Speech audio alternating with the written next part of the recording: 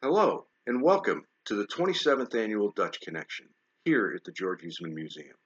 My name is Dan Bellavia, and I am the landscape manager. It is my pleasure to design and manage the Dutch Connection for your enjoyment. Please enjoy your stroll through the mansion among the sights and smells of spring.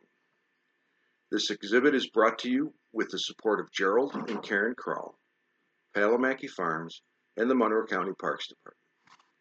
In 1895, George Eastman took a bicycle trip through the Netherlands. While there, he observed the fields upon fields of Dutch bulb.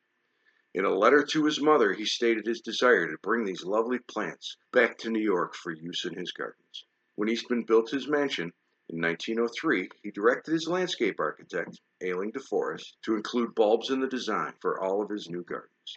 He ordered over 20,000 bulbs directly from Holland to have planted in the gardens and to be forced in his greenhouses for display throughout his mansion during the bitter winter months. Each year, until 1917, Eastman continued this practice, filling his mansion with the beauty of spring. The Dutch Connection, which began in 1995, is a representation of the volume of bulbs George Eastman would have forced and displayed during the whole winter season.